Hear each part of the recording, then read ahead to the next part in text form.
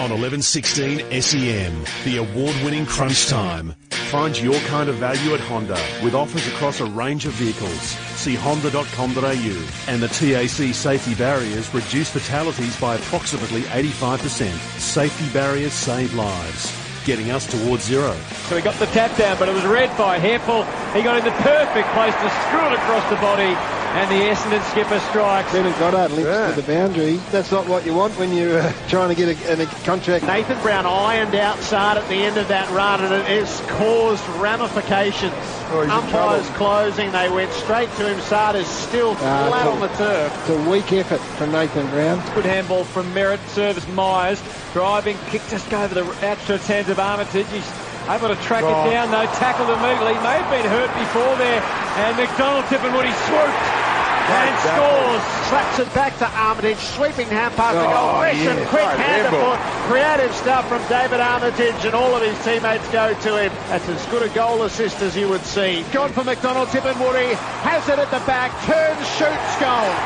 The Bombers inflict maximum damage. Brown got it across to McNeese, and now McKenna, a delight to watch, chips it into the square. They broke them open, and it's Stringer that gets the easiest job of all, the chest mark and the blasting goal from the square. Devon Smith paddled it, Brown is onto it, gave it to Smith, who snaps the goal. That's superb. Devon Smith on an angle away from goal, hooked it severely enough and landed it on target. The Bombers post their 11th win and keep everybody above them dead honest. They've done it in the face of significant adversity on the night and handed out a beating well forecast. Players were wonderful, the way they understood what they had to do and what we asked from them, the way we wanted the game to be played. As we slowly lost those players, everyone adjusted really well, and played different roles, and credit to them all, the way they understood those roles and how they performed. Victory for the Bombers, but at what cost and to what end? The high toll of Essendon's 11th win of the season. There were periods in the first half of the game where we had some real momentum that just hurt ourselves really badly with our ball use. We had some issues with our use throughout the year, but that's as bad as we've used it, particularly from the back. And that really sapped a lot of our energy and a lot of our momentum. You're right, we realised they were a couple down, but if you don't look after the footy, then you're not going to be able to capitalise on anything. We think we've got some players that are better than what they're showing at the minute, but we think that going forward, we've got a really strong nucleus. We also made really strong noise that we need to support that group. The same old sorry story for the Saints. The coach is staying, so what form should the massive changes take? We'll hear from 100 gamer Seb Ross, and you can join our experts as we analyse their list. West Coast Eagle midfielder Andrew Gaff has been handed an 8-week suspension for his strike on Fremantle's Andrew Brayshaw. I just want to say I'm so sorry to Andrew and the Brayshaw family and the pain I've caused them over the last 48 hours. I respect the Brayshaw boys so much and the way they go about it. I own my actions, and it really hurts a lot. I've definitely seen better days. It's horrific, but the person that Andrew Gaff is, I forgive him. A confronting week sparked by one punch which splintered in many directions. Suspensions, red cards, and the spirit of the game. It's all in the crunch. It's another massive edition of Crunch Time for Honda. Find your kind of value at Honda. See honda.com.au and the TAC. Safety barriers save lives, getting us towards zero.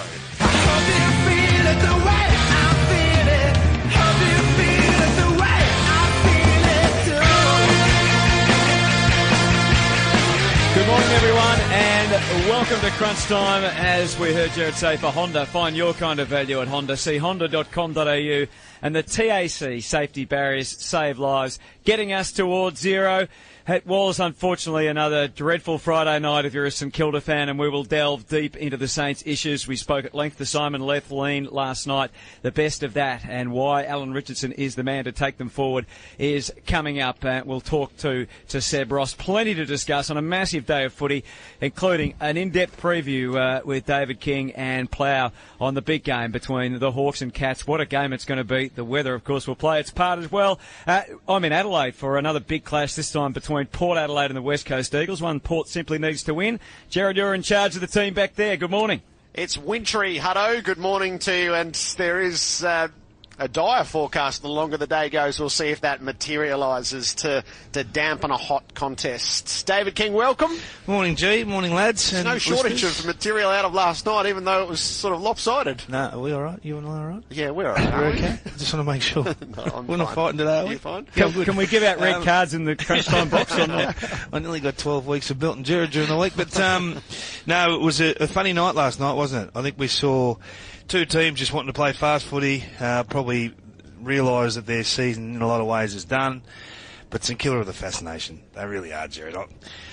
We talk about one facet of the game complementing the next. I'm not sure that happens in the way they want to move the ball, the way they want to defend. It's all ad hoc. It's almost random. I don't like what they're doing, and I don't like the way they're playing at the moment, and there's more questions than answers. Terry Wallace, hello to you. Hello, Gerard. Hello, boys. Just one little stat just to back you up on that. When's the game most alive? Midway through the second quarter to the premiership quarter in the third quarter. Over the last 2 weeks, the St Kilda Football Club have been in a situation where they've been in games or leading games halfway through the second quarter to have them completely torn apart by three-quarter time. In that period of time, they have kicked 2 goals to 21. 21 in the last 2 weeks. So they were 6 goals to 1 in front of the Bulldogs and had 1 goal to 13 turnaround up until three-quarter time after that period. Last night they were 6 all, and it ended up being an 8 goal to 1 turnaround up until three-quarter time. 21 goals to 2. I mean, that's just non-competitive, and unfortunately we're seeing that non-competitive stuff on a Friday night. So they're a poor team, and they have poor skills which undermine whatever it is they're trying to do. But they now have accepted that. So this is the move at St Kilda, and we know Simon Lethlean came in as the head of footy. He's the fresh set of eyes. So where the president and the board were holding earlier in the year to Country the fact week, they had built the list, and the list they had once it played consistent, strong footy would be a top 4 list. They have quite rightly now accepted the big body of evidence before them and walked away from that position. And Hutto, to listen to Simon Lethlean last night was to know that the coach is going on, but as Gary Lyon said, he's going to tip it upside down. The club identified Alan as the right person to coach this team last year when it re-signed Alan. As I said, the whole program needs to improve to make Alan the best coach he can be, and Alan's got areas to improve on as well, as we all do. But yeah, he's the right guy to take this group forward, and the reality of the industry is it's a performance-based industry, so if we sit here this time next year without improving, that's going to be up for review like everything is. 3 games to go. What if they all went pear-shaped? Big time pear-shaped. Yeah, I sort of thought you'd ask that question. I really don't. Happy to oblige. I really don't look at the hypothetical of that. The year hasn't been good enough now. It's not going to matter to me what the next 3 games do insofar as what's happening for next year. It hasn't been good enough. We've got to improve, and that's what we are looking at now to do. The next 3 weeks, I hope we're really competitive. But if in your term it all goes pear-shaped these 3 weeks, it's not going to change my mind on what we're going to do. Did you go through any sort of process to confirm in your mind that Alan Richardson would coach next year? No, I mean, people talk about the review. I've said a few times it's just me doing my job, I reckon. Yeah. So I didn't have any particular process or criteria to tick off that Alan's the right guy, apart from me watching, seeing, understanding what's needed to get better, and I see him as part of that. So why is he the right guy? Alan's a well-rounded person. He's been in the industry a long time. He's coached a lot. He's coached his own team. Before this year, he'd coached 23 wins across 2 seasons. So we hope this is an aberration and a dip that takes us forward. The reality is we've all got to improve, including Alan, and I'm going to work with him on that. I see him as a person who still has the players. He's got the backing of me and the club, and that's the way we look at it. We're going to invest in him and the club and the program to get better. That's simple as that. 9429 1116. Saints fans, we want your calls. Speaking of calls, Kingy, is it the right call to right now declare that Alan Richardson is safe, or should they still be analysing? Well, you're always analysing. That won't stop, or that won't change, barring a couple of disasters. Clearly. Well, barring a couple of disasters. I mean, if there were a couple of 120-point losses in the next 2 weeks, you would have to revisit it, Gerard. I know that there's... Yeah, I don't think that's happening. So it's Hawthorn and North the next 2, King? Yeah, why would that not be still a discussion. Well, I think that's what's quite clear is whether they should or they shouldn't. That's where they've landed. Well, I look at the way they play. They're a below average clearance and contested ball team, so they have trouble getting their hands on the ball. They have a 15th ranked attack, a 16th ranked defence, which is getting worse as the season goes on. They control the ball. They take 100 marks a week, fourth most in the competition. They want to play on. They play on the last month of football. They play on 1 in every 2 marks. So they want to go fast. They want to control but go fast. It's a strange method. They get 52 inside 50s a week, so that should be enough to manufacture a score, but they can't. Their forward to centre work is as poor as you'll ever see. Drive the ball to the top of the goal square, get a contest. It never stays in. They don't get repeat inside half 50 entries. And then when they lose the ball, and this is the thing that really irks me. Every person that talks about St Kilda from St Kilda says we're a pressure team, defined by pressure. Talk to us about when we haven't got the ball. That's who we are. Second lowest in the competition for pressure, 15th in tackles. So this notion that they're a very good team without the ball is false. So if you're going to keep talking about those things, it has to be real. It has to be tangible. We have to see it in game. I don't see it. The problem that they've got there for, Kingy, is, number one, I think there's a lot of us that don't believe that their personnel is good enough at the moment. They've got to have one high-end draft pick and then their second pick is in the 50s. So, number two, from that point of view, how are they going to be able to attract the right sort of players? I mean, clearly we'll speak about Dan Hanbury in a second, but how are they going to be able to attract the right players, and what currency have they got within their group to be able to get some picks, to be able to get some quality players back into the lineup? So you've got, structurally, you're saying that they're not sound. I'm sitting back from the other side, from the list management side of it, sort of saying, well, I don't think that the squad is good enough. But don't you coach with what you've got? I mean, isn't that the art of coaching? Maximising what you've actually got available. I mean, we're at round 20. I mean, he knows the list he's got in front of him. He's known that for months. He's known that since November last year. But I'm saying, how are they going to pick this up? How are they going to improve it? Well, I'm looking for improvement in what they've got. Yeah. And I don't see that.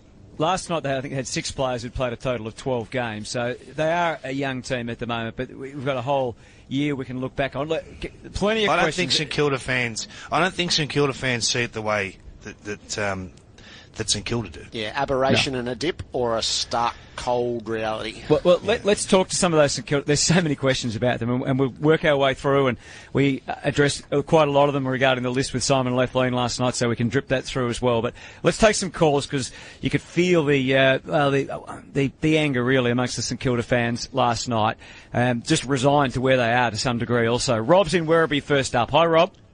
Morning, guys. That interview with Simon Lethlean, I was looking for a little bit of hope, sell some hope, give us something, some information, something new that they're going to try or do, and it just didn't seem to get that. So to me, it's just the same old, same old. It's just going to keep going. I'm on the other side of that. I think there is it upheaval? There's drastic change coming to St Kilda, and I actually think that's the only way to approach it. So at this point, there's only so many specifics you can go into. And we did sort of close by asking him how different will it be. And he can't be specific because they don't know what they're going to get. But Hutto, my impression was that he will change as much as is possible between one season and the next. Yeah, I agree with you. But I guess the question is what is possible, isn't it? Yeah. As Plough alluded to, they don't have that second round pick. So do they trade future picks? Do they? Is there any value in their list that the players that aren't performing to the level, and again, we can talk about this as we go, some of the disappointment players, what have they got to work with to get to where they need to get is hard to answer right now, but time will tell. Kathy's in Keilor. Hi, Kathy. Morning, boys. Look, I think Lethlean is wonderful, a great selection for our club. He's only been there since January. He's the perfect person to overhaul the club, the list, the coaches. It's about time our players took a bit of responsibility. The simple skill errors has killed us all year. Coming through the centre of the ground, there's a guy there all on his own, yet the kick doesn't get to him. It's a turnover, results in a goal. They make the wrong decisions when they have the ball. There's an option open. Oh, no, I'll hang on to it. I'll hang on to it. They end up kicking it to that player who's then covered. And this kicking goals around the corner, that needs to be stamped out. It is lazy football, and it is so costly. Thank you, Kathy. Quick response, Kingy? Did happen a couple of times last night. I felt for Jack Billings. He just couldn't get one to go through. And no, it's frustrating. I think sometimes we're too simplistic with kicking efficiency. Simple structure gives you a level of kicking efficiency. Consistency, we're going down the line, we're going long, we're going to uncontested mark, we're going to go wide. Players know what's coming next. Great. They run to those spots. You get options off the back of those sorts of spots. You don't have to make decisions on the run ballistically. You don't have to do that. Every play is a random play when you want to play corridor at speed, because you're not sure what's in front of you. Players don't get an opportunity to correct because you're coming back into a pretty aggressive part of the ground. Is the coach a little fortunate? We are an industry that's a follow the leader mentality. We've had Damien Hardwick in a situation where they restructured around Damien and it was successful. We saw Nathan Buckley last year where they restructured around Nathan Buckley and it's been moderately successful up until this stage. So with that follow the leader mentality, is he a little bit fortunate that that's the pathway that seems to be working? Can you answer your own question? I think he is. I think absolutely after 5 years, and if you have a look at the win-loss and where it sort of sits and where they are at the moment, I think he's fortunate. We did ask that, didn't we, to Simon Lefling last night? I think what's clear is it's easier to sell that than it ever has been before, isn't it? Correct. Whether it's the right decision, and that's my point, is just because it worked for one, it doesn't necessarily work for the other. But it's definitely easier to sell that, the hope around that. Richmond had 3 finals campaigns in a row, and they bombed out in the first week. You can make a case that we're playing the wrong game plan, all that sort of stuff. You can have all those conversations, but they were a pretty successful team. They'd won 15, 12 and 15, I think it was. Yeah. So they were a different team to what St Kilda are. Collingwood's a better comparison as they'd been going backwards, and then it's that moment of faith. It is interesting. We sort of went through a phase of stability, and then Adelaide sacked Brenton Sanderson and the Bulldogs sacked Brendan McCartney, and almost the spin-off of that was to go back to, no, we're not going to continue to do it. So we've had both in recent times. Is obviously the contractual situation has played heavily in this. They just re-signed him. They just recommitted to him for 3 years coming into this year. So, and Simon was pretty straight up, is if they are similar next year, the review will, they'll conduct a review and it will go the other way. The question is, Jared, you never know whether you're never sure you've got the premiership coach or not. Sorry, you're never sure you've got him. But as soon as you're sure you haven't, you're gone. Yeah, so, and that's it. So if you make the decision that Richo's not the man, I don't care what his contract says. If you think you've got your guy, you have to stick. If Once you're you not sure, know you haven't got your guy, you have to go. Cut the cord. And then there's what's in the middle. Ahmed so is they in must the middle. think he's the guy. They must think he's the guy, Jared. Ahmed is in the middle of Epping. Hello, Ahmed. How are you, gents? Good, thanks. Look, there's a number of angles from which you can look at this issue. To begin with, it's very curious how Richo actually got the job, because when Ross Lyon left, he was one of the candidates for the job at the time, and he wasn't considered the best candidate. They gave Scott Watters the job. And then when Scott Watters was sacked, suddenly Richo was the best candidate. That didn't sit well with me even at the time, because I thought they're obviously a bit lazy. They didn't want to go through the due process to find the best coach at the time. Apart from that, their recruiting has been woeful. I mean, their drafting for 15 years hasn't been very good. If you look back to particularly the period between 2008 and 10, they brought about 20 blokes onto their list that were all gone within 3 years. The players that they have now that have been the core of the group for the last 5 years, a handful of them have had stellar seasons in that period, but each time, the following year, they don't improve. Now, Kingy made the point before about you can only work with what you've got. Irrespective of the quality of player, the coach should be able to get continuous improvement out of the players, which I don't see.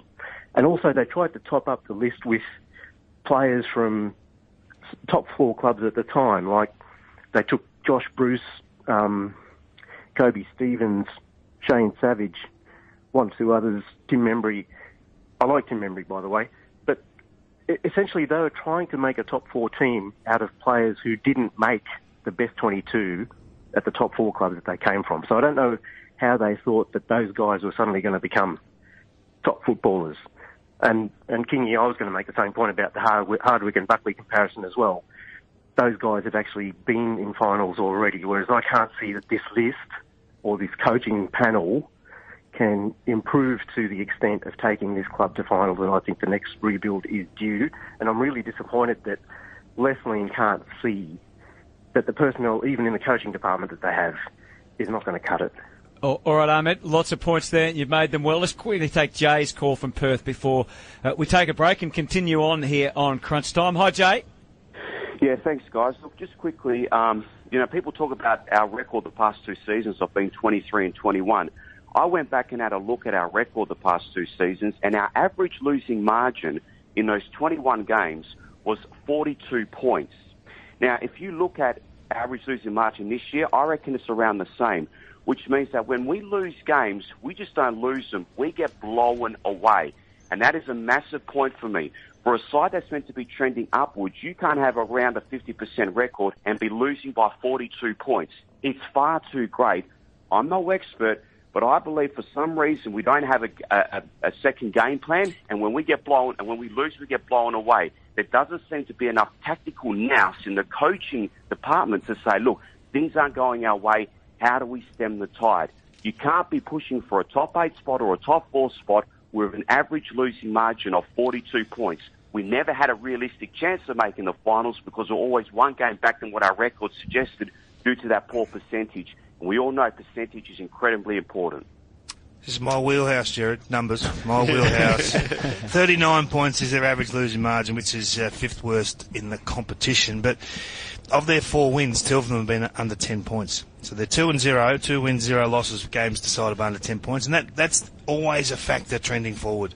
So if you have Brisbane Lions, for instance, they're 0-5, games under 10. So if you go 50-50, it's generally a pretty good guide. It squares up over the course of 2 to 3 years. So it's not a great number for the Saints. So, Kingy, they are struggling defensively. Last week they gave up 6 goals in 7 minutes, and this week they gave up 4 goals in 5 minutes. That's 10 goals in 12 minutes of football. So something clearly, usually you see sides, when it starts to turn against them, they have mechanisms to be able to stop it. St Kilda don't seem to be able to have any mechanism to stop it when it starts to turn against them. You play the corridor, you pay a price. All right, 22 minutes past 11. We'll take a break. We haven't forgotten you, Bomber fans. We'll talk about them. Is it a wasted year for Essendon, or really has it been to their benefit in the long term to some degree to go through what they went for and set themselves up for the future? More on the Saints too. Do they go for Dan Hanbury? Scott Lysette, are they the answer? What have they got that other clubs would be interested in? You can get involved in our discussion here on Crunch Time. And later, lots of issues, of course, the aftermath of the week that has been with Andrew Gaff and all the discussion around it. And a full preview of Hawthorn and Geelong from the G. This is Crunch Time for Honda. Find your kind of value at Honda, see honda.com.au. And the TAC safety barriers save lives, getting us towards zero. You ready? Showtime. On May 3rd, summer starts with The Fall Guy. Let's do it later. Let's drink a spicy margarita. Make some bad decisions. Yes. Audiences are falling in love with the most entertaining film of the year. Fall Guy. Fall Guy? Fall Guy. That's what the poster said. See Ryan Gosling and Emily Blunt in the movie critics say exists to make you happy. Trying to make it out? Nope. Because I don't either. It's not what I'm into right now. What are you into? Talking. Yeah. The Fall Guy. Only in theaters May 3rd. Rated PG-13. Injured at work in a motor vehicle accident or had a fall in a public space? Speak to Your Claim Lawyers, a no-win, no-fee personal injury claims law firm that specialises in maximising compensation claims for injured people. Call 1-800-YOUR-CLAIM or yourclaimlawyers.com.au. On 1116 SEN, the award-winning Crunch Time. Find your kind of value at Honda with offers across a range of vehicles. See honda.com.au. Sard seems all right, but that's an unknown. Now they can feel good, but wait and see during the week. Goddard just felt something in his knee. He seems fine right now. He's walking around okay, so we need to find out what gave him the pain that he felt. So that's a bit of an unknown. Hooker just had some kneecap pain, so he's pretty confident that he's okay. Fantasia was tight in the hamstring late, maybe precautionary, I'm not sure. There might be something there, but certainly they weren't game to put him back on. So there's the coach himself, John Worsfold, giving you the Arnold Thomas and Becker injury update. Adam Saad, Brendan Goddard, Cale Hooker and Orazio Fantasia. It certainly took a heavy toll, and we'll get more of an indication, obviously, during the week as to how many, if any, of those players are going to play against the Tigers next week. The injury update for Arnold Thomas and Becker, over 50 years' experience in personal injury law. What did you make of the Bombers, Terry Wallace, last night? And indeed, that big question about, is this season a wasted season? Well, it's a really interesting one, Hutto. I mean, you have a look at them. They've won 8 of their last 11. Their only losses have been to good sides. You have Collingwood, Richmond, Hawthorn along the journey. So, I mean, they've done most things right. I go all the way back, Jared, to round 9 when we were here at the MCG. Yeah. That was Country Week. At that stage, the Bombers were 2-6 and had just come off a loss to Carlton the week before. I don't think any of us, and Kingy was really big on this with their personnel, that he was, I think he picked them for the premiers at that stage. So I think we rated what their list was, but I couldn't see them turning the season around at that stage. I'll be the first to put my hand up. On that day, I can remember sort of saying, I just can't see them getting out of this hole. Well, they've done a great job to actually be able to. But then, Hutto, the question is, so is this the real Essendon that we're seeing now, and therefore why were they so poor for that first 8 weeks? Or did they do something wrong in that early period that really did muck up their season and have them in this situation? Look, I think most Bomber supporters will sort of say, okay, we got it wrong for whatever purpose or reason. We got it wrong at the start of the year, but we can really sort of see now that we can potentially be a very, very good side in the competition moving forward for the future. So I think that I would say that most Bomber supporters would be more up about this season than down about the year. Yeah, surely they're better for the journey that they've gone through. For whatever reason, they didn't set the start of the season up right. They clearly weren't ready to be the team that they aspired to be. They copped their welts, they learnt their lessons, they identify whatever those intangibles are, who they want to be and what they stand for. The connection between coach and player grows throughout the year, and you emerge. Sometimes you have to go through these things to become the team that you want to be. Spot on. Well, one of two things normally happens, doesn't it? Normally, you're 2-6, you've just lost to Carlton, and cracks appear. And the cracks were there from outside. I mean, people were really challenging John as the senior coach, and where were they at? How did this squad get in this situation? But I saw them galvanise, and you're absolutely right, Gerard. I saw the playing group and the coaching staff get tighter, and I thought that there was some maturity at that stage in leadership around that football club too. I mean, Dyson Heppell personifies a lot of this, his journey through the year. Correct, 100%, both on the field, how he's playing his football, how he's leading by example, but I sense that there's more to it than that, and the layers are actually thicker than that. So if I'm an Essendon supporter, I can't wait for next year to sort of come around already. I'm excited about what we do, how we play, and if we can tighten up a few little things. Yeah, they were beaten by Hawthorn last week because I thought Hawthorn were just structurally just marginally tighter than what they were, and that's their next step. To be able to play with the flair and the imagination that they showed again last night, the ability to have magnificent running backs, really taking the game on, to have McDonald, Tip and Woody being able to kick the score that he kicked, but then being able to add a few layers to them. And they're one of the clubs, to me, that we talk about the trade period and how exciting it is. They've genuinely got something out of that, Hutto. I mean, when you sit there and, the 3 S's that we spoke about at the start of the year and where they've come versus other clubs, I would genuinely think that the Essendon supporters would sort of say, well, Devon Smith, he's going to win their best and fairest and win it by a long stretch. But not only that, I think he's shown leadership traits in the way that he's played his football, the way he's gone about hunting down opposition players. So he is just such a massive tick, bigger than what I think any Essendon supporter, or certainly us who analyse the game, a bigger bonus than what we expected. Then you've got Saad off a half-back flank. No, he was knocked out last night, but who, to me, is of the right age, that he's going to be there for a long part of this journey coming through with that football club, that plays such an exciting brand that actually ticks over people wanting to come through the turnstiles to watch them play. And then you've got the X factor with Stringer and the way that he goes about his footy. So I think it's been a big win for them after a pretty horrible start. And it's interesting that Xavier Campbell, and we talked about this last night, all clubs want to be aggressive in the trade period, but it feels like they want to go again. And we'll talk more a little later about the whole spectrum of the trade period and the targets in each individual case. But do you think they can be aggressive, or are they given, Danaher's still to return, there's a couple of other players that are still to come back from an injury point of view. Do they still need that extra midfielder, do you think?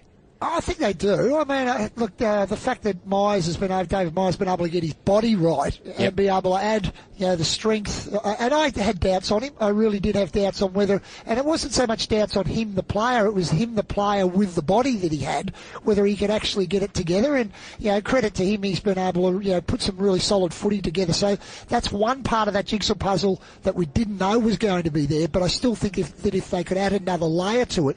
The other thing that I've always thought of, Jared, in these situations is, if you can go to a player and sort of say, players that are coming to us are playing better football from leaving their club and coming across, and Devon Smith being one of those examples, I think that always works in your favour. I think if you can sell to a player, which I think Essendon can now, that, hey, last year we got 3 boys come to our footy club, and have a look at the way that they've all fitted into the club and they're all playing pretty good football. I think that's a pretty fair selling point as well. So just on the incident last night where Saad gets knocked out by Nathan Brown, so everyone just establish their position first. Where are you on the red card debate? So I'm a no, Kingy?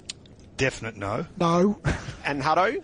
I can live with it at the high. Last night wouldn't fit into it, but at the higher end, for a gaff case, I've got no problem with the idea of a red card. Does it have to be a punch or an elbow? Well, and so this is kick? So if my contention would be, if you are going to have a red card incident, it has to relate to last night. There's a blatantly illegal action which costs the other team a player. And the only way for restorative justice is to go, well, that's a red card, you don't get to participate. So I guess I would say, if we're not going to use it last night and we're not going to use it, say, for Jeremy Cameron, then why would we even think about doing it? Well, for Andrew Gaff. Which is so because there's still question mark over last night, Jared. I totally agree, and I'm in the 3+. So that's why I'm in the no camp. Yeah, because you think it's hard to work it out straight away. Yeah, because that's an illegal action which knocks a player out, and yet there are degrees in it, and those degrees are going to be debated, or they're going to be tussled with by Michael Christian today. 3 days. It was still a today. Yeah. And we'll argue it for 3 days, and we're expecting someone to get it right in an instant. And who would it was still a football action, though, wasn't it? Was it a football? So get him to do the lot. I would ask. I think this is really important. Is Jeremy Cameron a football action? Yes, it is. It is. His attempt and last night is a football action? Yeah, again, it was an attempt to do a hip and shoulder, which is part of the game. Okay. So despite what Eddie Betts says, a punch is not meant to be part of the game, is it? So they are blatantly illegal actions in the game, but we're saying they're football actions, so they don't relate. I can't make the case for the red card if we're going to exclude those. What about a yellow card, Jared? Don't start, David. So what about, Jared, what will Michael Christian come up with? Because Gary was talking about 5 weeks last night. Yeah, Spud was really hot on it. God, it was an awful action to do that so late. Michael Christian has been dogmatic on not grading bumps as intentional. He's been dogmatic on that. I wonder if the lateness of it will sway him towards intentional. So if he doesn't go with intentional, I suspect it's going to end up as 2 weeks. If he gets it to intentional, then it goes to the tribunal. What did you think, Key? What did you have a look at it? What did you think? Saad handballed the ball and took 3 steps. Like, that's an eternity. It's too late, isn't it? It's an eternity. Yeah. He shouldn't be expecting contact then. So when you looked at it, what did you think? Is it a 2 week, a 4 week? Where does it sit? I thought it was a 3. But I mean, they never end up on the odd number, Jared. It's always 2, 4, 6 or 8. So 3 is a silly comment to say 3. It feels like 2's not quite enough. Yeah. That's probably... What happened to the odd number in the suspension? Yeah. We like round figures. Yes. So Two's to not get enough. it to the tribunal, it's got to be beyond that threshold. But as I say, Michael has been dogmatic that the bump is not But he's intentional. talking about a bump but this that's is so late. instantaneous, isn't it? Yeah. So I feel like this does belong at the tribunal, and it's then for 3 former players to sit around and go, well, how do we feel about this? It is the folly of the change of interpretation, though, isn't it, to say that you're not really responsible for what you try and do with a hip and shoulder. If they read it that way, then he could get as low as 1. I can't understand the logic of going, there are no intentional bumps. And I've disagreed with Michael the whole way through on that. I accept that that's how he does it, but I absolutely disagree. Now, I think I don't mind the way he does it, and it's consistent. So we can disagree with the mechanic of how he arrives there, but as long as he holds true to that all year, which he's trying to do, which is great. He was really strong on the Higgins bump, Burton on Higgins, that when he still had possession, he's entitled to make a decision to bump or to not tackle, put it that way, because he still had possession of the ball. And he made a big point of him not picking him off. He didn't think that. With threats to our nation waiting around every corner, adaptability is more important than ever. When conditions change without notice, quick strategic thinking is crucial. And with obstacles consistently impending, determination is essential in overcoming them. It's this willingness, decisiveness, and resilience that sets Marines apart. With our fighting spirit, we don't just fight battles, we win them. Marines are the constant our nation counts on to fight the unknown. And through adaptable problem solving, we do just that. Learn more at Marines.com. Burton picked off Higgins. I think you'll have a different view of this one last night. Yeah, Brown clearly picked off. That's 3 weeks straight to the tribunal, isn't it? Yeah, to get 3, you've got to go straight to the tribunal. Intentional high. Can't be odd, Kingy, can't be odd. G'day, Mike Hussey here, but you can call me Mr. Supercoach. KFC Supercoach BBL is back and there's 25 grand up for grabs. So what are you waiting for? Play today at supercoach.com.au. T's and C's apply. New South Wales authorisation number TP/01005. On 1116 SEN, the award-winning Crunch Time. Find your kind of value at Honda with offers across a range of vehicles. See honda.com.au. Hard to believe we're into round 21 and the Bombers kicked it off last night, 18-14, 122, defeating St Kilda, 11-13-79, a 43-point victory. Unfortunately, from a St Kilda point of view, it continued what has been a miserable year, but Seb Ross, one of the shining lights, a couple of career bests in a row, 43 disposals last night, and the St Kilda midfielder has been good enough to join us as he reflects on his 100th game. Seb, thanks for your time. Good morning, boys. Thanks for having me on. No problems. Another tough night for you. Take us out in the field, particularly just before half-time, and then I guess into the third quarter. It was a little bit too familiar a story to the same as last week. Yeah, look, it was very similar to the third quarter against the Bulldogs last week. I think they kicked 4 goals in about 5 minutes, and the week before it was about 7 goals in 7 minutes. So the head spins for a little bit while you're out there, but I think. I sort of attribute it to we're pretty young, particularly in the back line, and when we're turning the ball over like that, it's hard to defend, especially against a team like Essendon who, the type of speed they've got on the counter attack. So I think we just again weren't able to respond, and we weren't able to take the sting out of the game when they got a run on 1 or 2 goals, and then they piled on a few more. So what did you try and learn from the week before? You obviously couldn't put it into place, but I know from hearing you speak during the week and certainly speaking to Simon Lethlean last night, I mean, that was an area that was reviewed strongly last week. What was it? Were you able to identify what you didn't do the week before and just couldn't put it into place?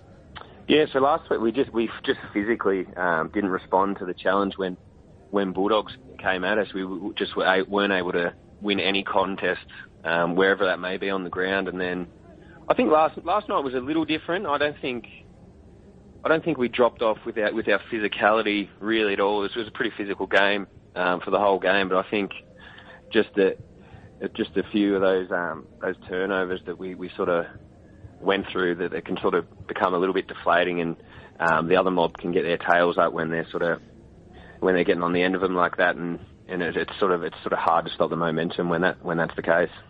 Seb, we've all been at football clubs when they've been in this sort of trouble on the win-loss sheet. Yep.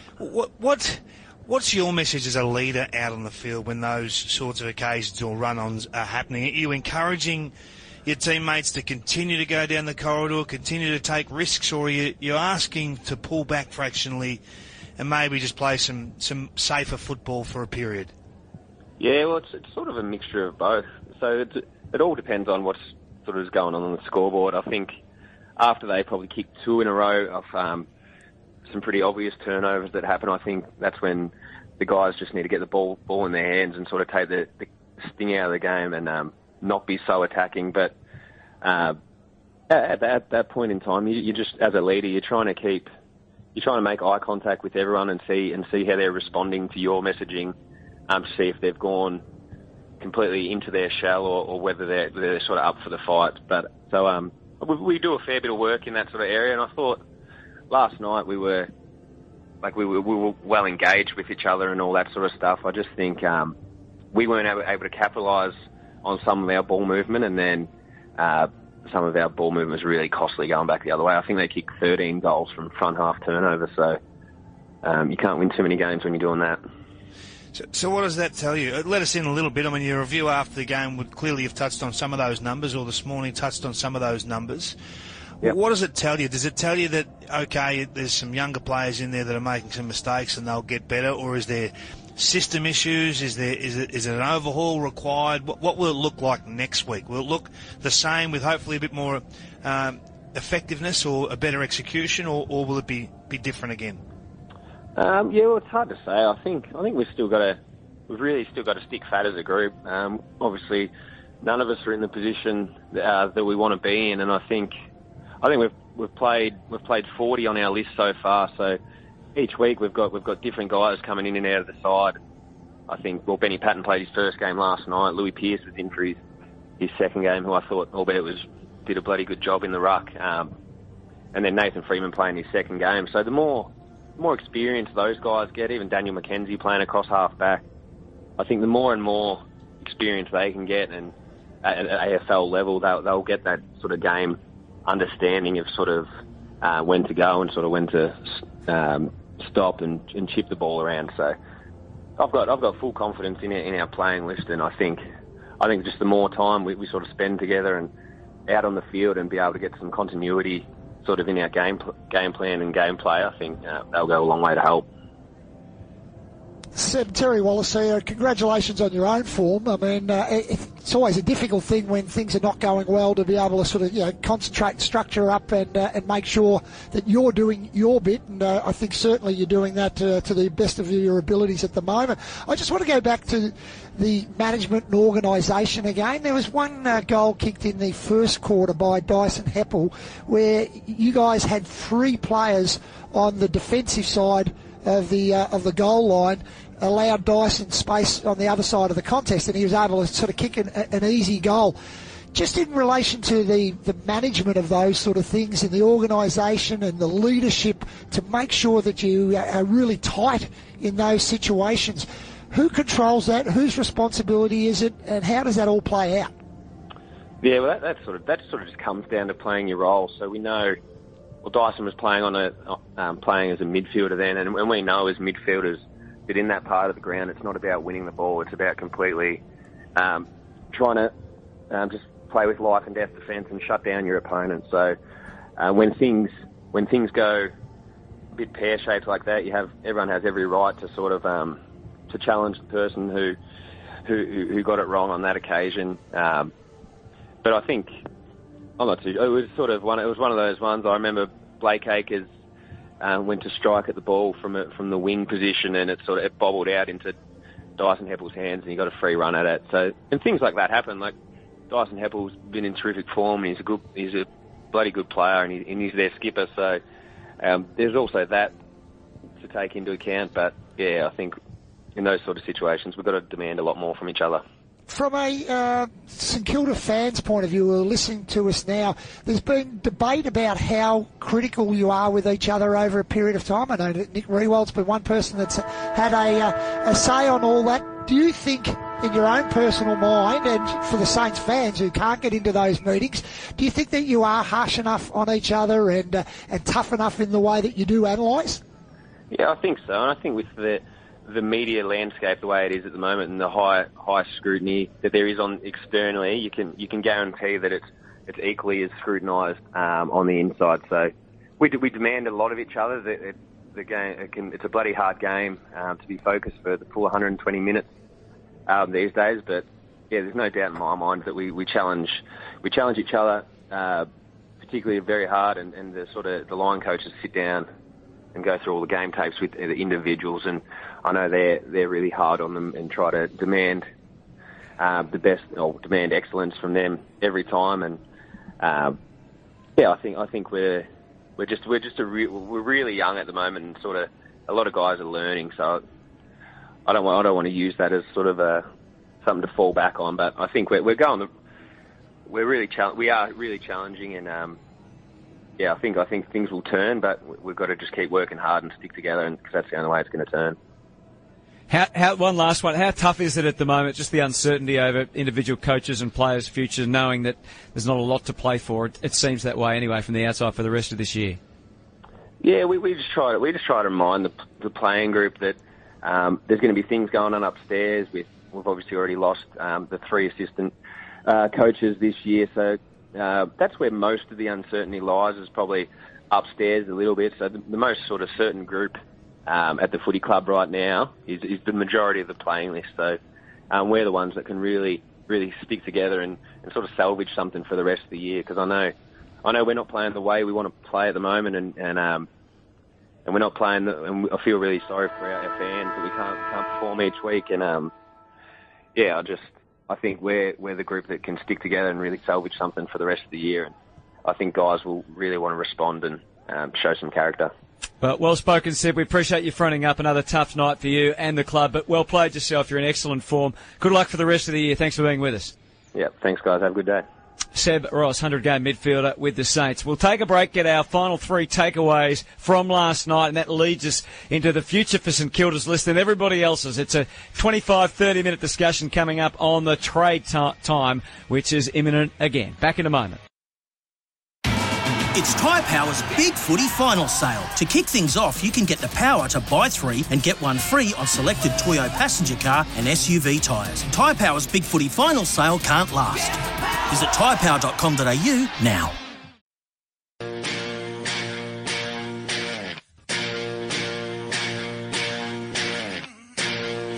The award-winning Crunch Time. Find your kind of value at Honda with offers across a range of vehicles. See honda.com.au, and the TAC safety barriers reduce fatalities by approximately 85%. Safety barriers save lives, getting us towards zero.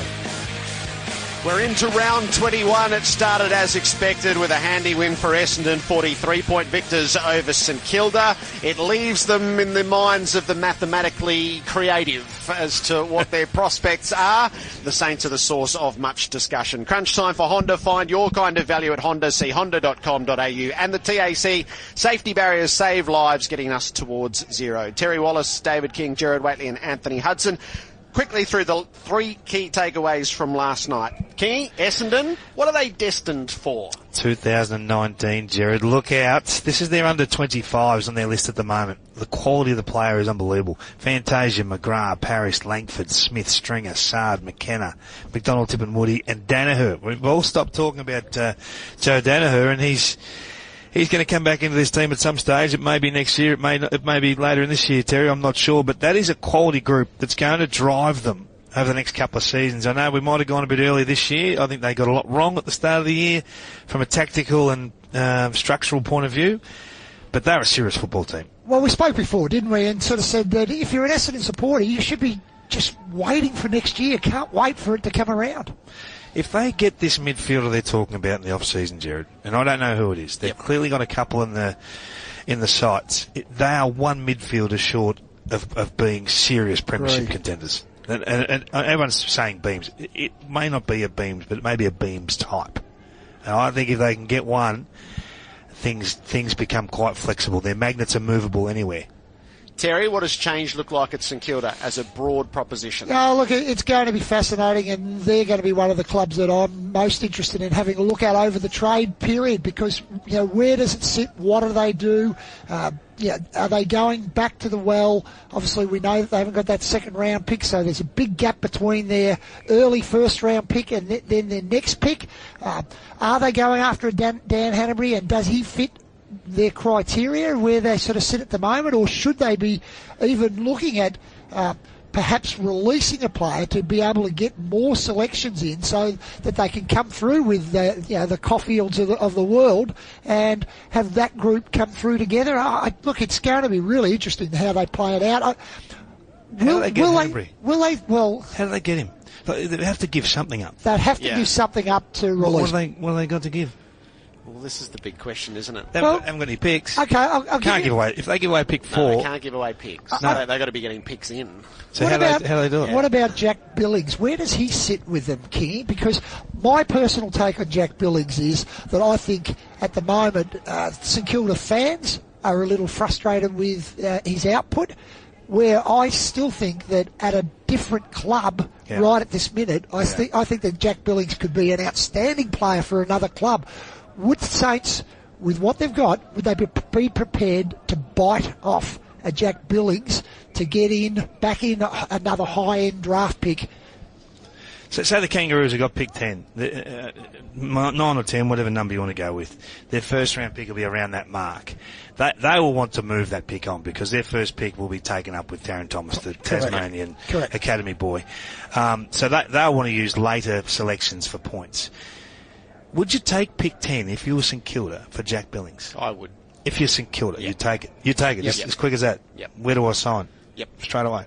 And why is that? Would you, Terry? Because Billings is not going to be the player that they thought he was going to be. He's not going to be a long-term A-grader at St Kilda. And in this draft, I think you've got a reasonably good chance of getting a long-term A-grader with 10. See, I think he's the next Sean Higgins. Yeah. I think I do. He just needs a second club opportunity. He can get himself really super fit. He could actually perform under a different structure, maybe a new coach, maybe just a fresh set of eyes. Look at what he can do, not what he can't. I think that'd be a great bite-off. He's the next Sean Higgins. I think that'd be a great bite-off for the Kangaroos. So you can see a little bit. So you wouldn't do it if you were St Kilda, Terry? No, I'd absolutely seriously consider it. Where they're at and where they're going, I'd seriously consider it. Is that a yes, Terry? Yes. And so the last one out of last night. Is it possible that Brendan Goddard's played his last game? Oh, is it possible? Would you be giving him a new contract? I reckon we judge him pretty hard. So do I. Yeah. Which is fine. It's almost a no-brainer, I reckon, that he gets another contract. But I don't know whether it feels that way. Yeah. If you can... I'd have him on the edge though for a while, Jerry. Yeah. I like a nervous Brendan Goddard. No, I think he's definite opportunity to go next year. I'd be re-signing him. All right. Hutto, get us to the crunch for the TAC. Safety barriers save lives, getting us towards 0. All right. Well, let's start with Simon Lethlean and continuing on the St Kilda train of things, but we are obviously expanding to a wider discussion because it was a really broad answer about where things are at on the player movement side of things from Simon Lethlean last night. It's a busy time of year. It starts earlier than it used to. Managers are very aggressive and busy themselves, but no, we are into a lot of conversations for those that want to consider joining our club to make us better. So you go as hard as you can, because you should, to give yourself the best chance to be better than you were the year before. Does it get flushed out earlier than it used to? It does strike me that all of these conversations are now very public for players who've still got at least 3 to play. I think it flushes out who the real interest is for you and vice versa, and you can find out pretty fast too where their interest is not. So, but there's still 2 to 3 months to go until binding decisions are made, so we are talking about it very early. I'm not sure how much you can tell us, but if it's not in full swing, how much of a swing is it in? No, it's swinging heavily. It is, isn't it? Yeah, I mean, supporters will be sitting, 3 games to go, trade period doesn't start till... It is in earnest. Yeah, and that's the nature of the industry, I think, and it's the nature of...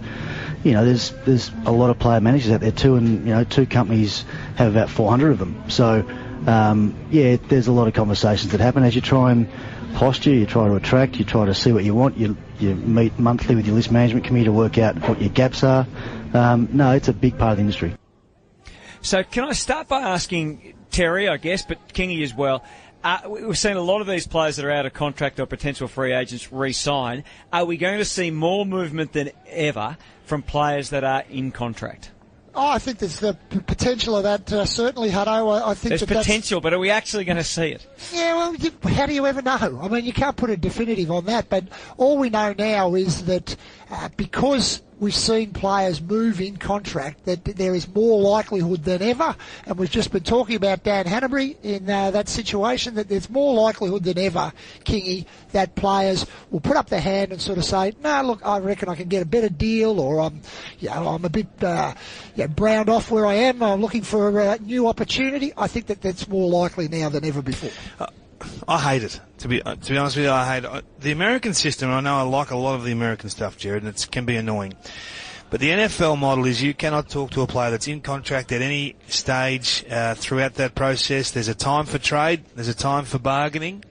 But you just can't. I would love just a blanket policy. There is no discussion with players. You can do that at the point of the end of the home and away season or the end of the finals. I like the theatre of building to something that's quite exciting for 1 or 2 weeks post-season rather than this sort of trickle of information that is awkward for everyone. And it just creates so many lies. Players can't really tell you the truth. Player managers can't really tell you the truth. So it just creates awkwardness for everyone. Ugly. How do you instigate that? So how would it be policed? Because we're running the polar opposite now. Yeah. It's a free-for-all now. And how would you police it, Kit? If you get caught, Terry, you get $1 million fine or you lose your first-round draft pick.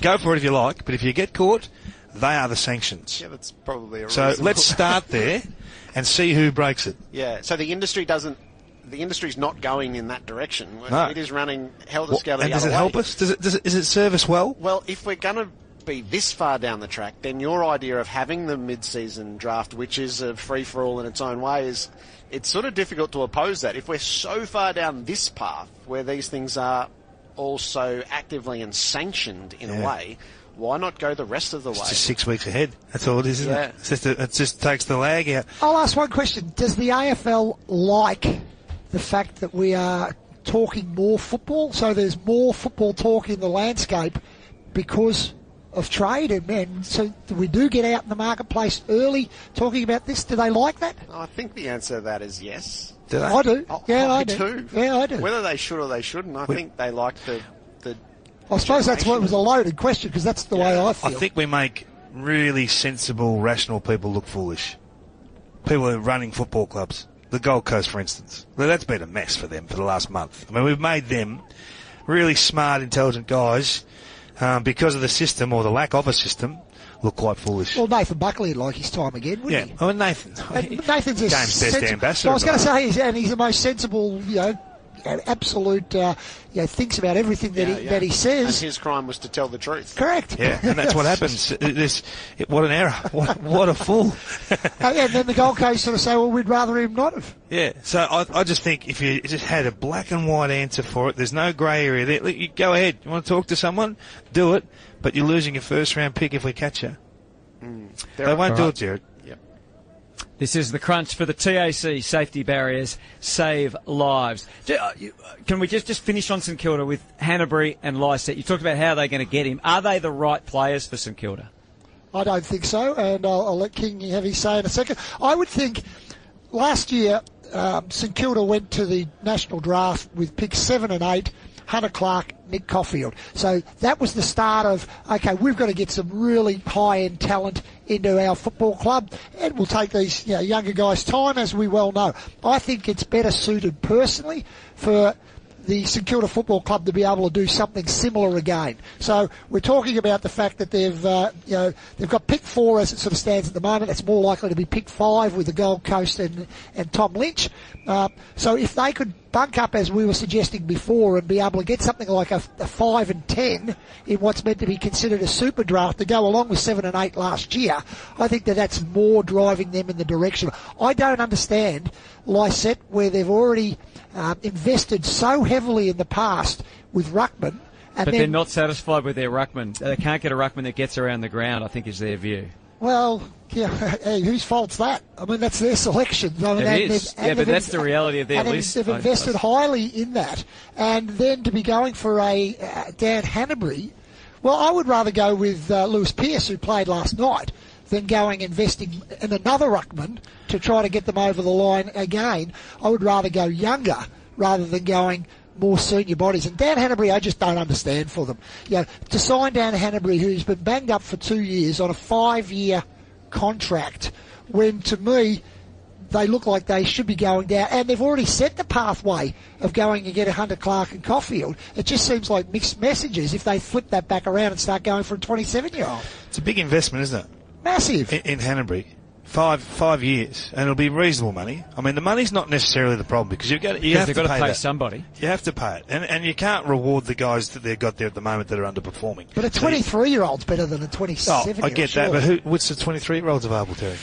Well, I wouldn't be going after a 27-year-old. No, I agree with that, but I think you've got to say, okay, well, where do they spend it? So therefore, I sort of said what I would be doing is I'd be going back to the draft. Yeah, and investing that way. And front load your contracts. But what about Lycett? I didn't mention Lycett. What do you think? I've just got a belief that the ruck position, if you haven't got one, if you haven't developed one from a rookie list or a late selection, then to me it's almost the last position you fill. You look at the Collingwood model of 2010, they went and got Ball and Jolie at the end. So invest your first round selection at the end when everything else is Nankervis, another one, when everything else is in order. Then you invest, and maybe you pay overs. But get your midfield right. Have the midfielders spilling to the flanks, whether they be forward or back, doesn't really matter. Get your structures right. Get everything in order, and then it's not a problem having 1 or 2 spots on your roster that you need to fill. It was a Brad Otten's model as well, wasn't it? Yeah. So I wouldn't be going after a ruckman just yet. I think Lycett would be mad to leave West Coast, to be perfectly honest. I don't think he will. Yes, as if he's got the chance to be the man at St Kilda, well, he's going to be the man at West Coast next year. Absolutely. Nick Nat won't get back he won't any leave. meaningful part of next year. He's staggered if Lycett leaves. Yeah. It might depend on Gaff. It might. I think they can afford them all. I don't think it's as tight as what others say. Okay. All right. Well, we'll see on that, won't we? Does Andrew Gaff owe the Eagles, do you think, now? No. I don't think so. No, I don't think so. I mean, look, he's been an excellent player there for a long period of time. Personally, I would think that he would have his mind already made up which way he was leaning towards, whether he was going, staying, or how that was to play out by now. I would think that he'd probably have that in mind. I personally don't think the actions of the last week would change his mind one way or another. Probably reinforce it, Terry. If he's looking to stay, if he's looking for just another bit of information to tick off staying, the support that he'll get from West Coast will be enormous over this period. They've already, got a great relationship, clearly. I heard you talk during the week about whether he can stay in that environment, being a 2-team town over there. The 50% of the supporter base will hate you and track you down, or you're a marked man in a lot of ways. I don't know whether that's dissolved when he comes to Melbourne. I don't know if there's any real difference, but why would you want to leave West Coast? I just don't. I can't get my head around that. They're so close. They're so close, and they're a good football club. Got great facilities. He's going to get well remunerated. I don't think it's a desperate state to get out of. I don't think he'll be leaving. And I do think he's come through the week with his reputation. Yeah, as well as what he possibly could have. Everybody has acknowledged. Probably more than ours, Jared. Yeah, everybody has acknowledged that he's a man of good character who had this moment, and that is part of him, but is not all of him. And while there might be a bit of theatre around it when he plays, I don't think there'll be vitriol. I might be wrong about that. But I think most people have come through going, the system worked, the system dealt with the incident, and it protected the character of the man. My only thought on that, and I made the comments earlier in the week, and that I thought that if he hadn't made up his mind, that perhaps from a family point of view, they might sort of say, son, it's time to come back home. I've known of a couple of separate incidents, and I don't want to go into them on air, but I've known of a couple of separate incidents where a player has had an action on field and people have wanted to take them up on that action off the field, and it can become a very dangerous thing where people go, oh, he thinks he's pretty tough, well, we'll see how tough he really is. That's just a little bit of a concern, knowing the young man and knowing that would be the opposite thing to, that confrontation side of it would be the opposite thing to what he would want. That would be my only concern as a parent. Okay. Enough to bring him home though, Terry? Enough to have the discussion with him. If he's made up his mind, and I probably think he's made up his mind, and in all honesty, I think he'll stay as well. Yep. But as a parent, if he hadn't made up his mind, I would have the discussion with him. It's going to be fascinating, Jared, to see what impact the Gaff loss has on the West Coast Eagles, the way they play. Yep. You look at the way they play, they want to play a control game, an uncontested marking game, and more often than not, those gun runners, they take the first uncontested mark that stops play, that slows the game down. The critical nature of getting that first mark to how they play, it's hard to describe. But Gaff, more often than not, is either the first or the second mark in the chain. Without that player there, I mean, can Asheed step up and do that? I don't know if he can. I don't know if Ashui can step up and do that. I'm not sure if they've got that outside runner to replace a Gaff. Now, not necessarily the talent of Gaff, but just the ability to get that first mark. If they stay in fast motion, they're half the team that they are when they're playing. Then the scenario for them is that we feel like they're second, is if you run these things all the way through, if they did lose their 3 games, so Port Adelaide in Adelaide, Melbourne in Perth and Brisbane in Brisbane, if by some chance they lost all 3, they would finish 7th. That's how crazy the snakes and ladder nature of all of this is. They're all losable too. Have you got the 8 there, Jared, if that happens? Can you read it out for us? Look, there's so many teams that have got such opportunity. Everyone tells you, I mean, even Chris Scott saying last week that Richmond need a lot to go right. Richmond, we're not going to get a read on Richmond over the next 3 weeks with the quality of opposition that they're playing. We're going to have no idea coming into a final series how they're actually going. And the teams that hit now will finish in the top 4. Could be a Melbourne, could be a Port, could be. Well, this is your last look. Team. This is your last look at Geelong too, isn't it? Yeah. Really, because I mean they've got 2 games that we're not going to find out anything about after that either. Mystery. So who is everywhere. the second best team in the comp? I think right now Melbourne, but I'm finding it very hard. If you come back with a debate, I'm finding it very hard to stick up for it. I think West Coast, but I mean it's just been absolute mortal blow, and then you throw Kennedy into the mix, and how does he come back? Is he absolutely right when he comes back? That's the weird part of the year is I'm sort of leaning your way, King, and then you delve a bit and go, there are 9 teams who make up the contenders, and Melbourne are 0-6 against them. Collingwood, sort of the other team, have been in it. They're 1-7. The only win they've had is against Melbourne. Doesn't matter. You're doing a poorer job than I did.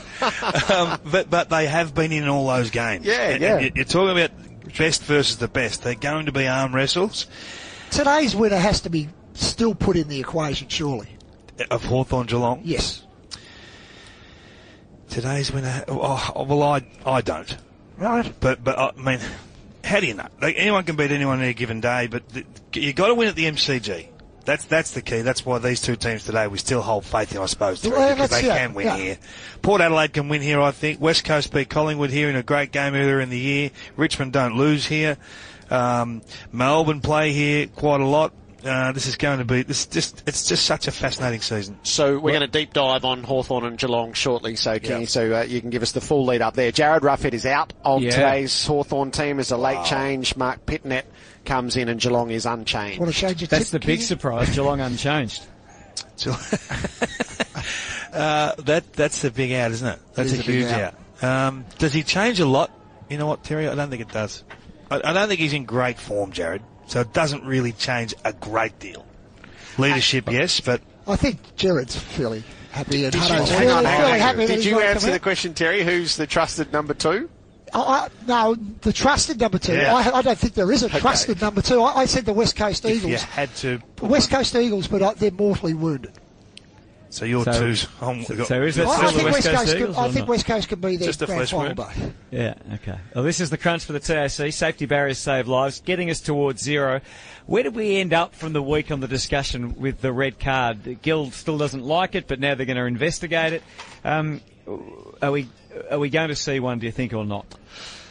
I don't think so, and I'm hoping we don't. For all the factors, Gerard, that the uncertainties around a bump versus a hit and where that all sits. I would be hoping that we don't go down that pathway. Felt to me like Gill's answer was, yes, we look at everything at the end of every year, but he's absolutely opposed to it, and I don't think there's a great appetite from the AFL for it. I haven't heard enough noise, Hutto, to suggest to me that the whole football world is crying out for it to happen. And I think with the being a fairly significant change, I would have thought that would have to be the case.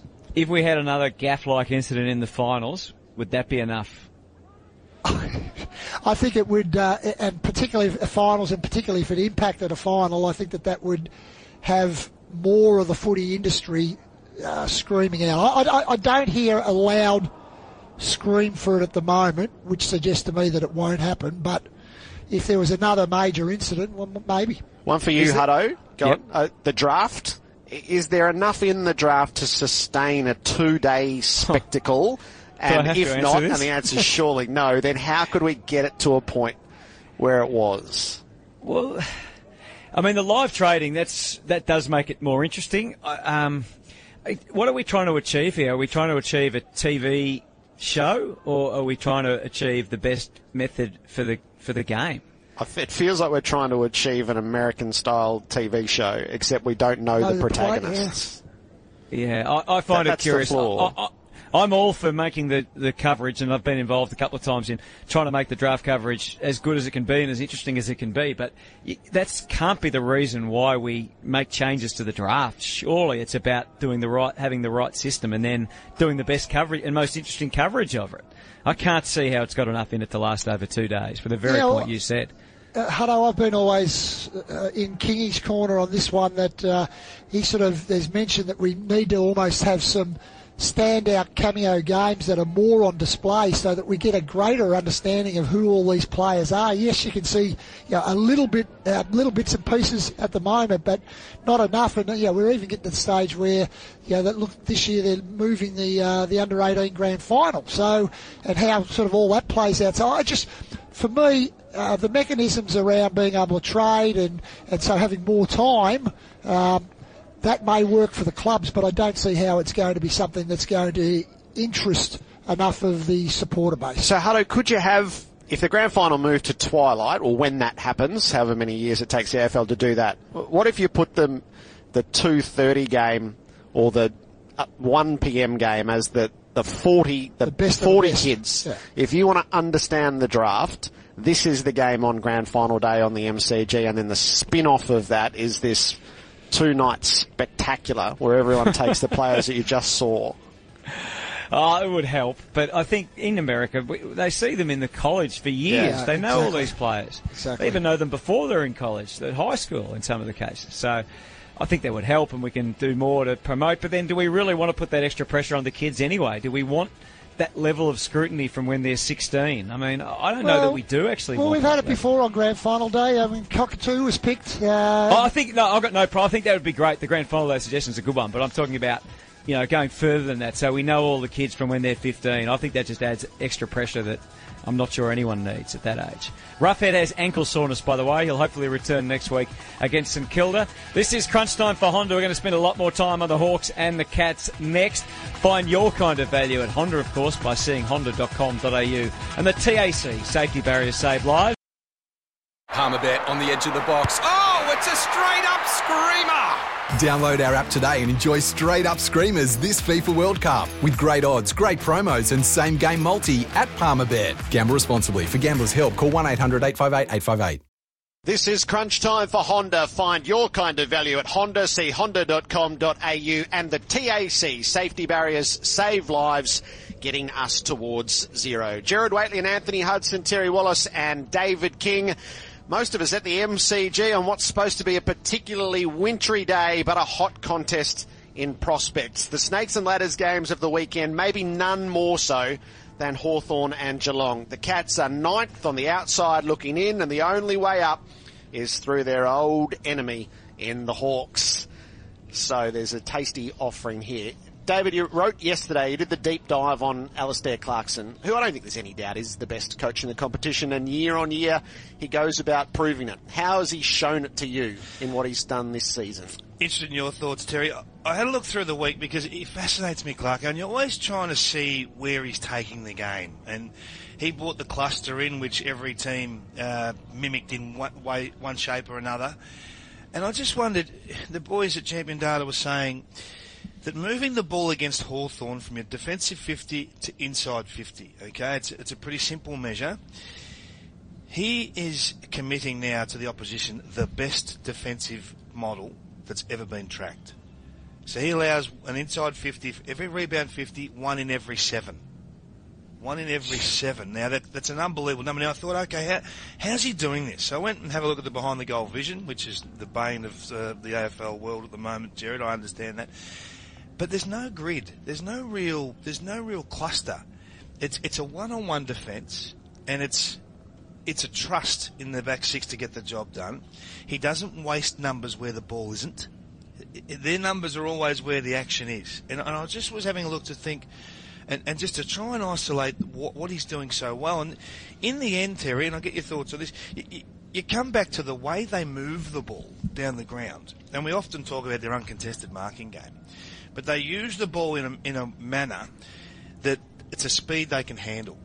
And every player, regardless whether he's your best kick in the team or poorest kick in the team, they take an option that's safe for them. Now, they take 5 metres on some kicks, 30 on some others, and once they get centre forward, they get it in. And that's when they go to work. They've got the pressure game in the forward half. But what that slow ball movement pattern does, it allows complete control and composure behind the football. So guys like Frawley, even Brand, those sort of names, they're not in the conversation with the best defenders in the competition right now, but they've got so much time to set up, Terry, that all 6 of their defenders adopt the position that they want to actually start with when the opposition win the ball back.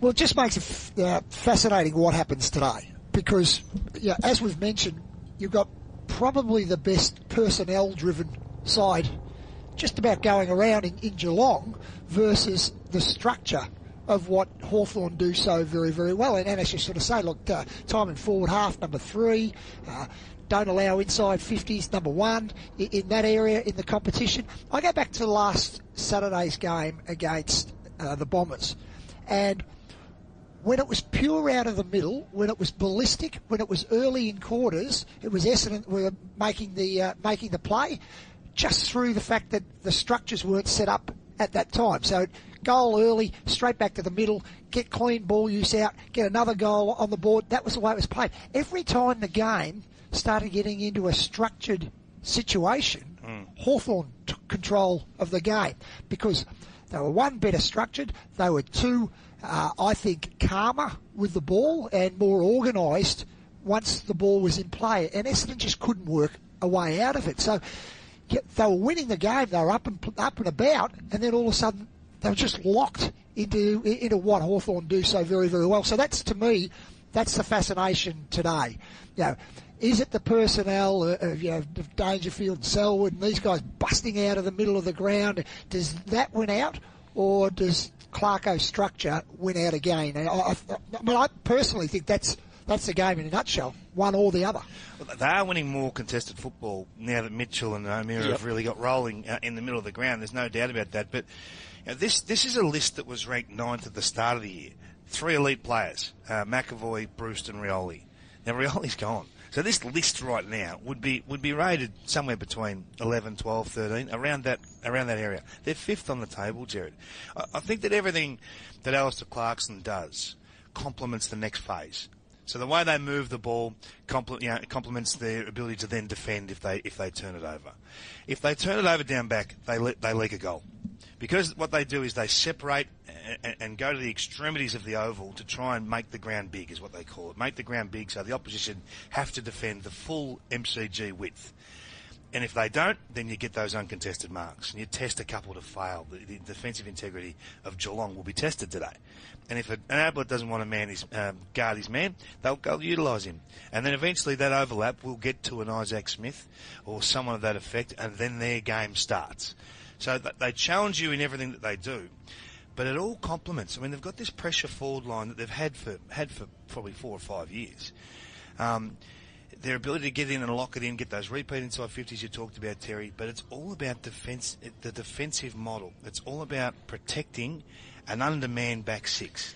So what does it tell us about the intellect and the innovation of Alistair Clarkson? Is probably since he built his team and they won 08 and what they did from there, is you would say this is the most average team that he's had, which is no doubt. I think there's no doubt about that. Yeah, but he's found a way for them to be successful through how he set up the plan. Yeah, he has, and he learns from other sports. And this doesn't happen by chance.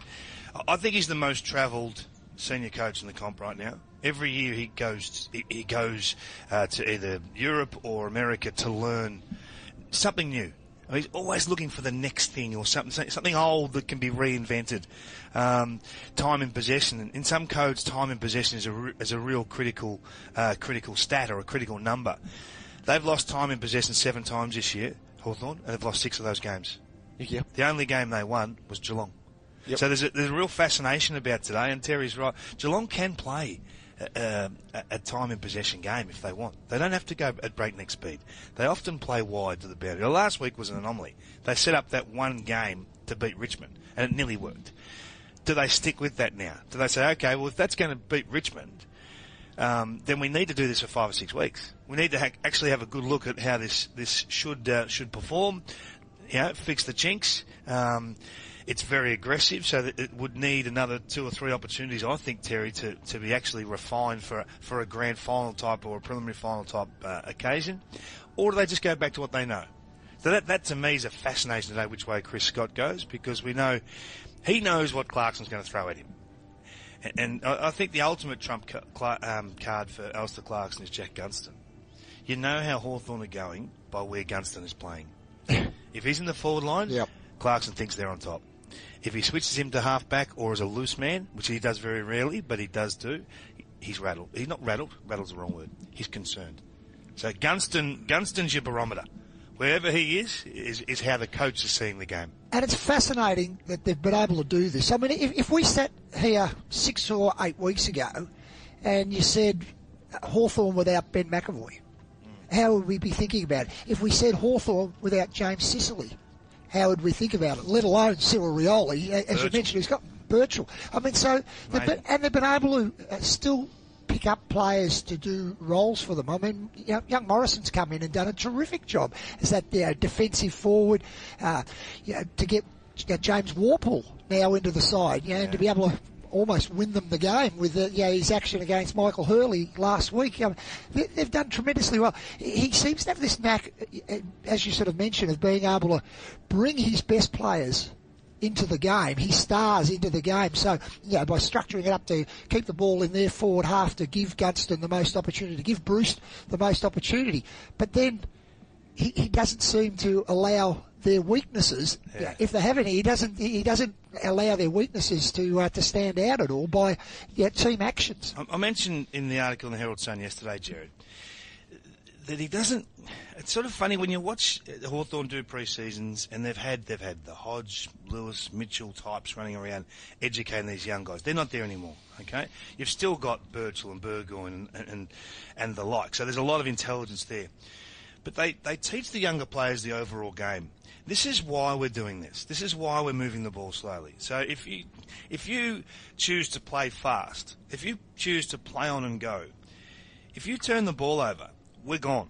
So a young halfback flanker comes to the Hawks. So let's use Brand as an example. Key position back.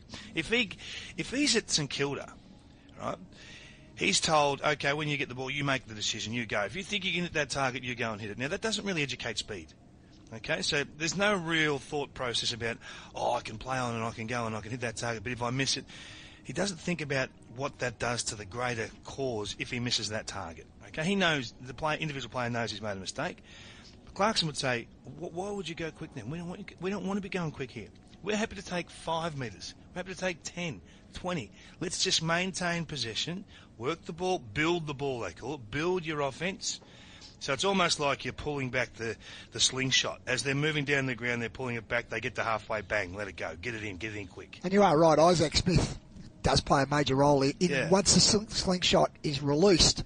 It's usually him, isn't it? It's usually Smith getting on it. So he teaches them how to fish. He doesn't give them fish. Is the logic? And I think that's why these guys, these young guys, and they're still learning. They're still capable of making mistakes. They'll all make mistakes. Everyone makes mistakes, but they know what they're supposed to do. And often you see Alistair going crazy in the box, and nothing's really gone wrong on the ground.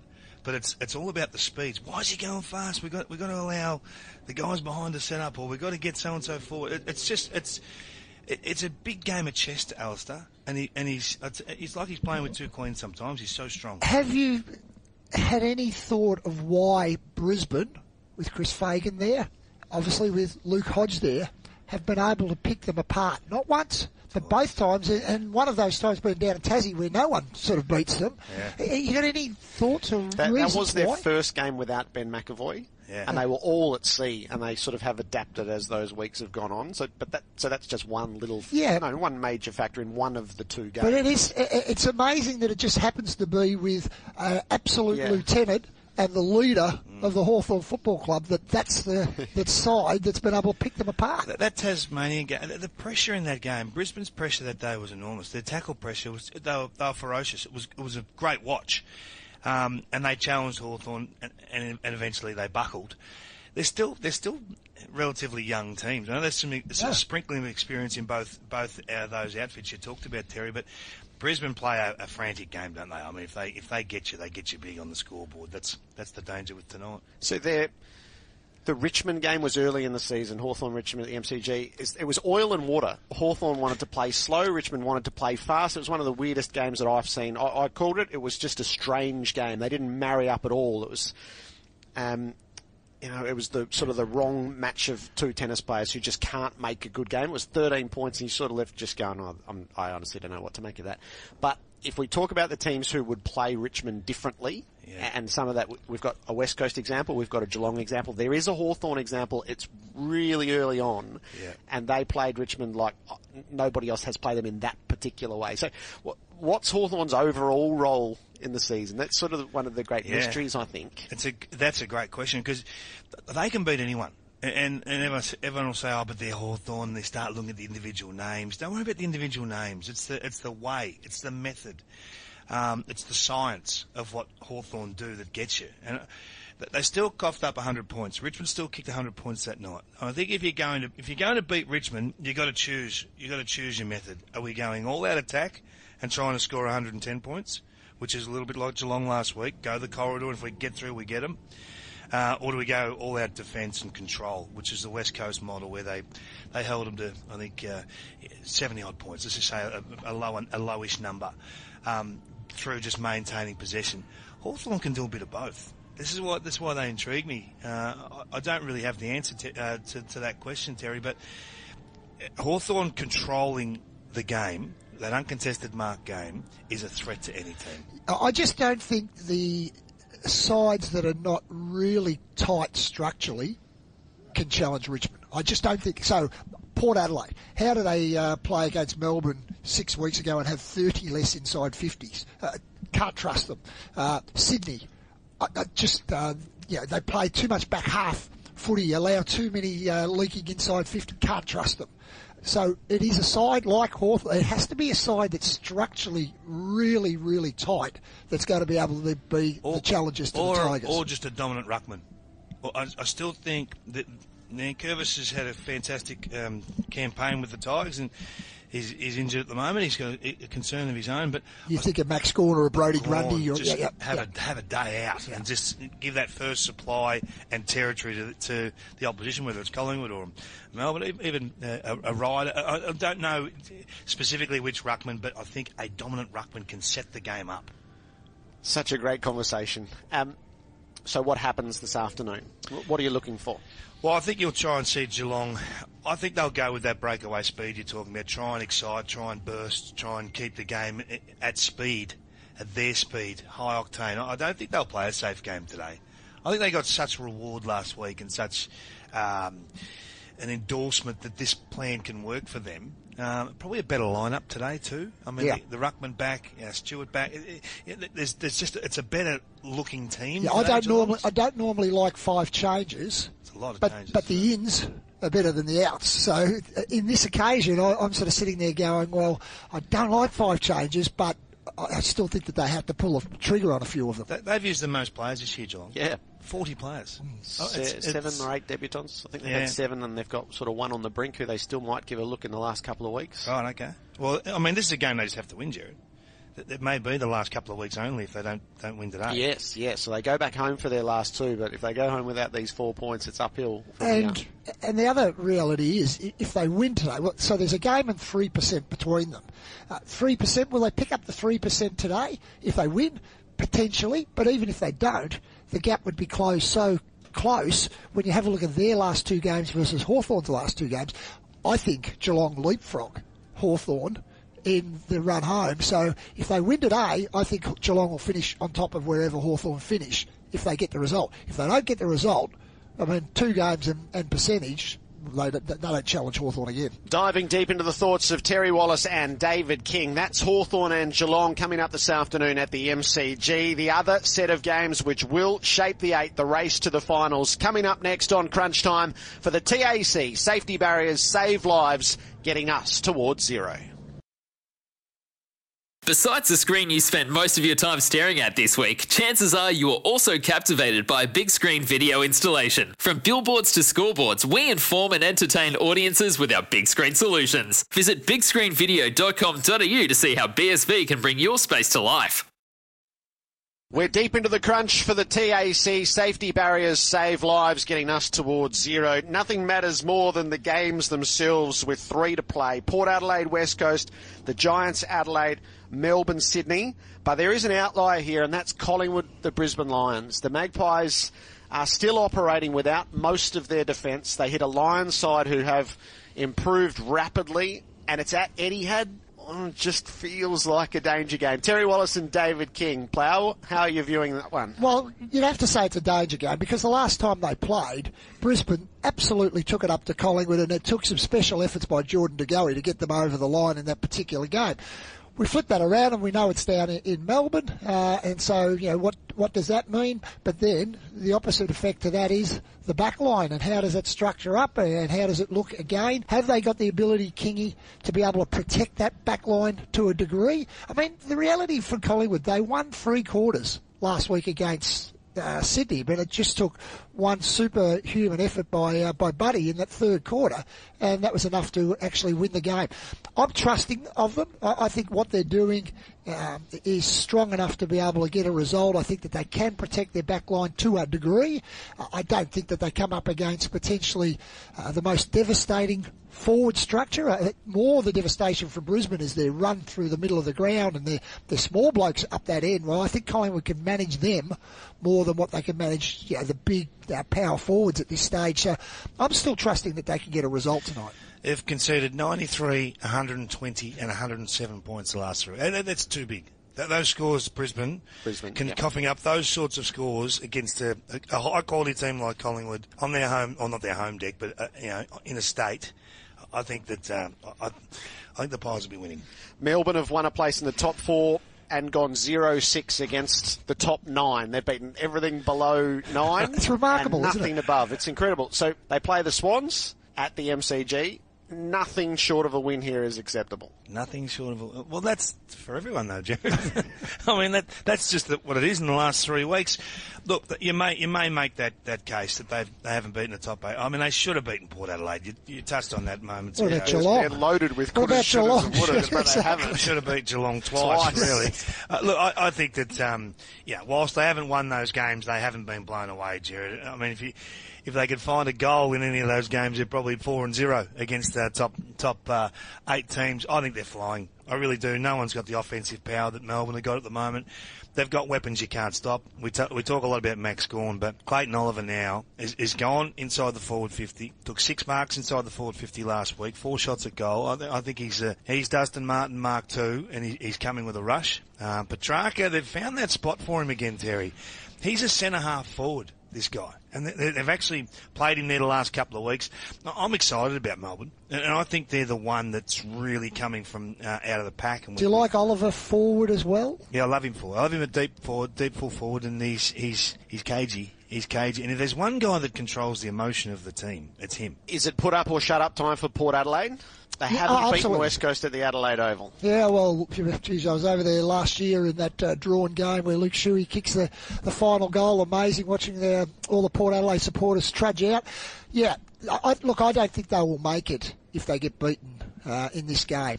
But in saying that, I think that this is the grand final. I think that, you know, with what's out of the West Coast side, they've just got to find a way to get a result. And what sort of threat do the Crows offer to the Giants in Canberra tonight? No, don't sell the Crows short. They're playing some pretty tough football at the moment. They were dominant last week. I know we're all talking about did it not hit the post, but they were dominant in that game, and the margin wasn't reflective of the control that they had. I think they're a serious challenger to GWS, who have got some key injuries as well at the wrong time of the year. Oh, they've had them all year, so let's not worry about what time of the year, but look out for the Crows. David King, Terry Wallace with their thoughts heading towards the rest of round 21. Enjoy your footy. Cheers, Jake. Cheers. So we'll see what happens at the MCG, first off with Hawthorn and Geelong in these key set of games to line it all up. This has been Crunch Time for Honda. Find your kind of value at Honda. See honda.com.au, and the TAC Safety Barriers Save Lives, getting us towards zero. It's Tyre Power's Big Footy Final Sale. To kick things off, you can get the power to buy 3 and get 1 free on selected Toyo passenger car and SUV tyres. Tyre Power's Big Footy Final Sale can't last. Visit tyrepower.com.au now.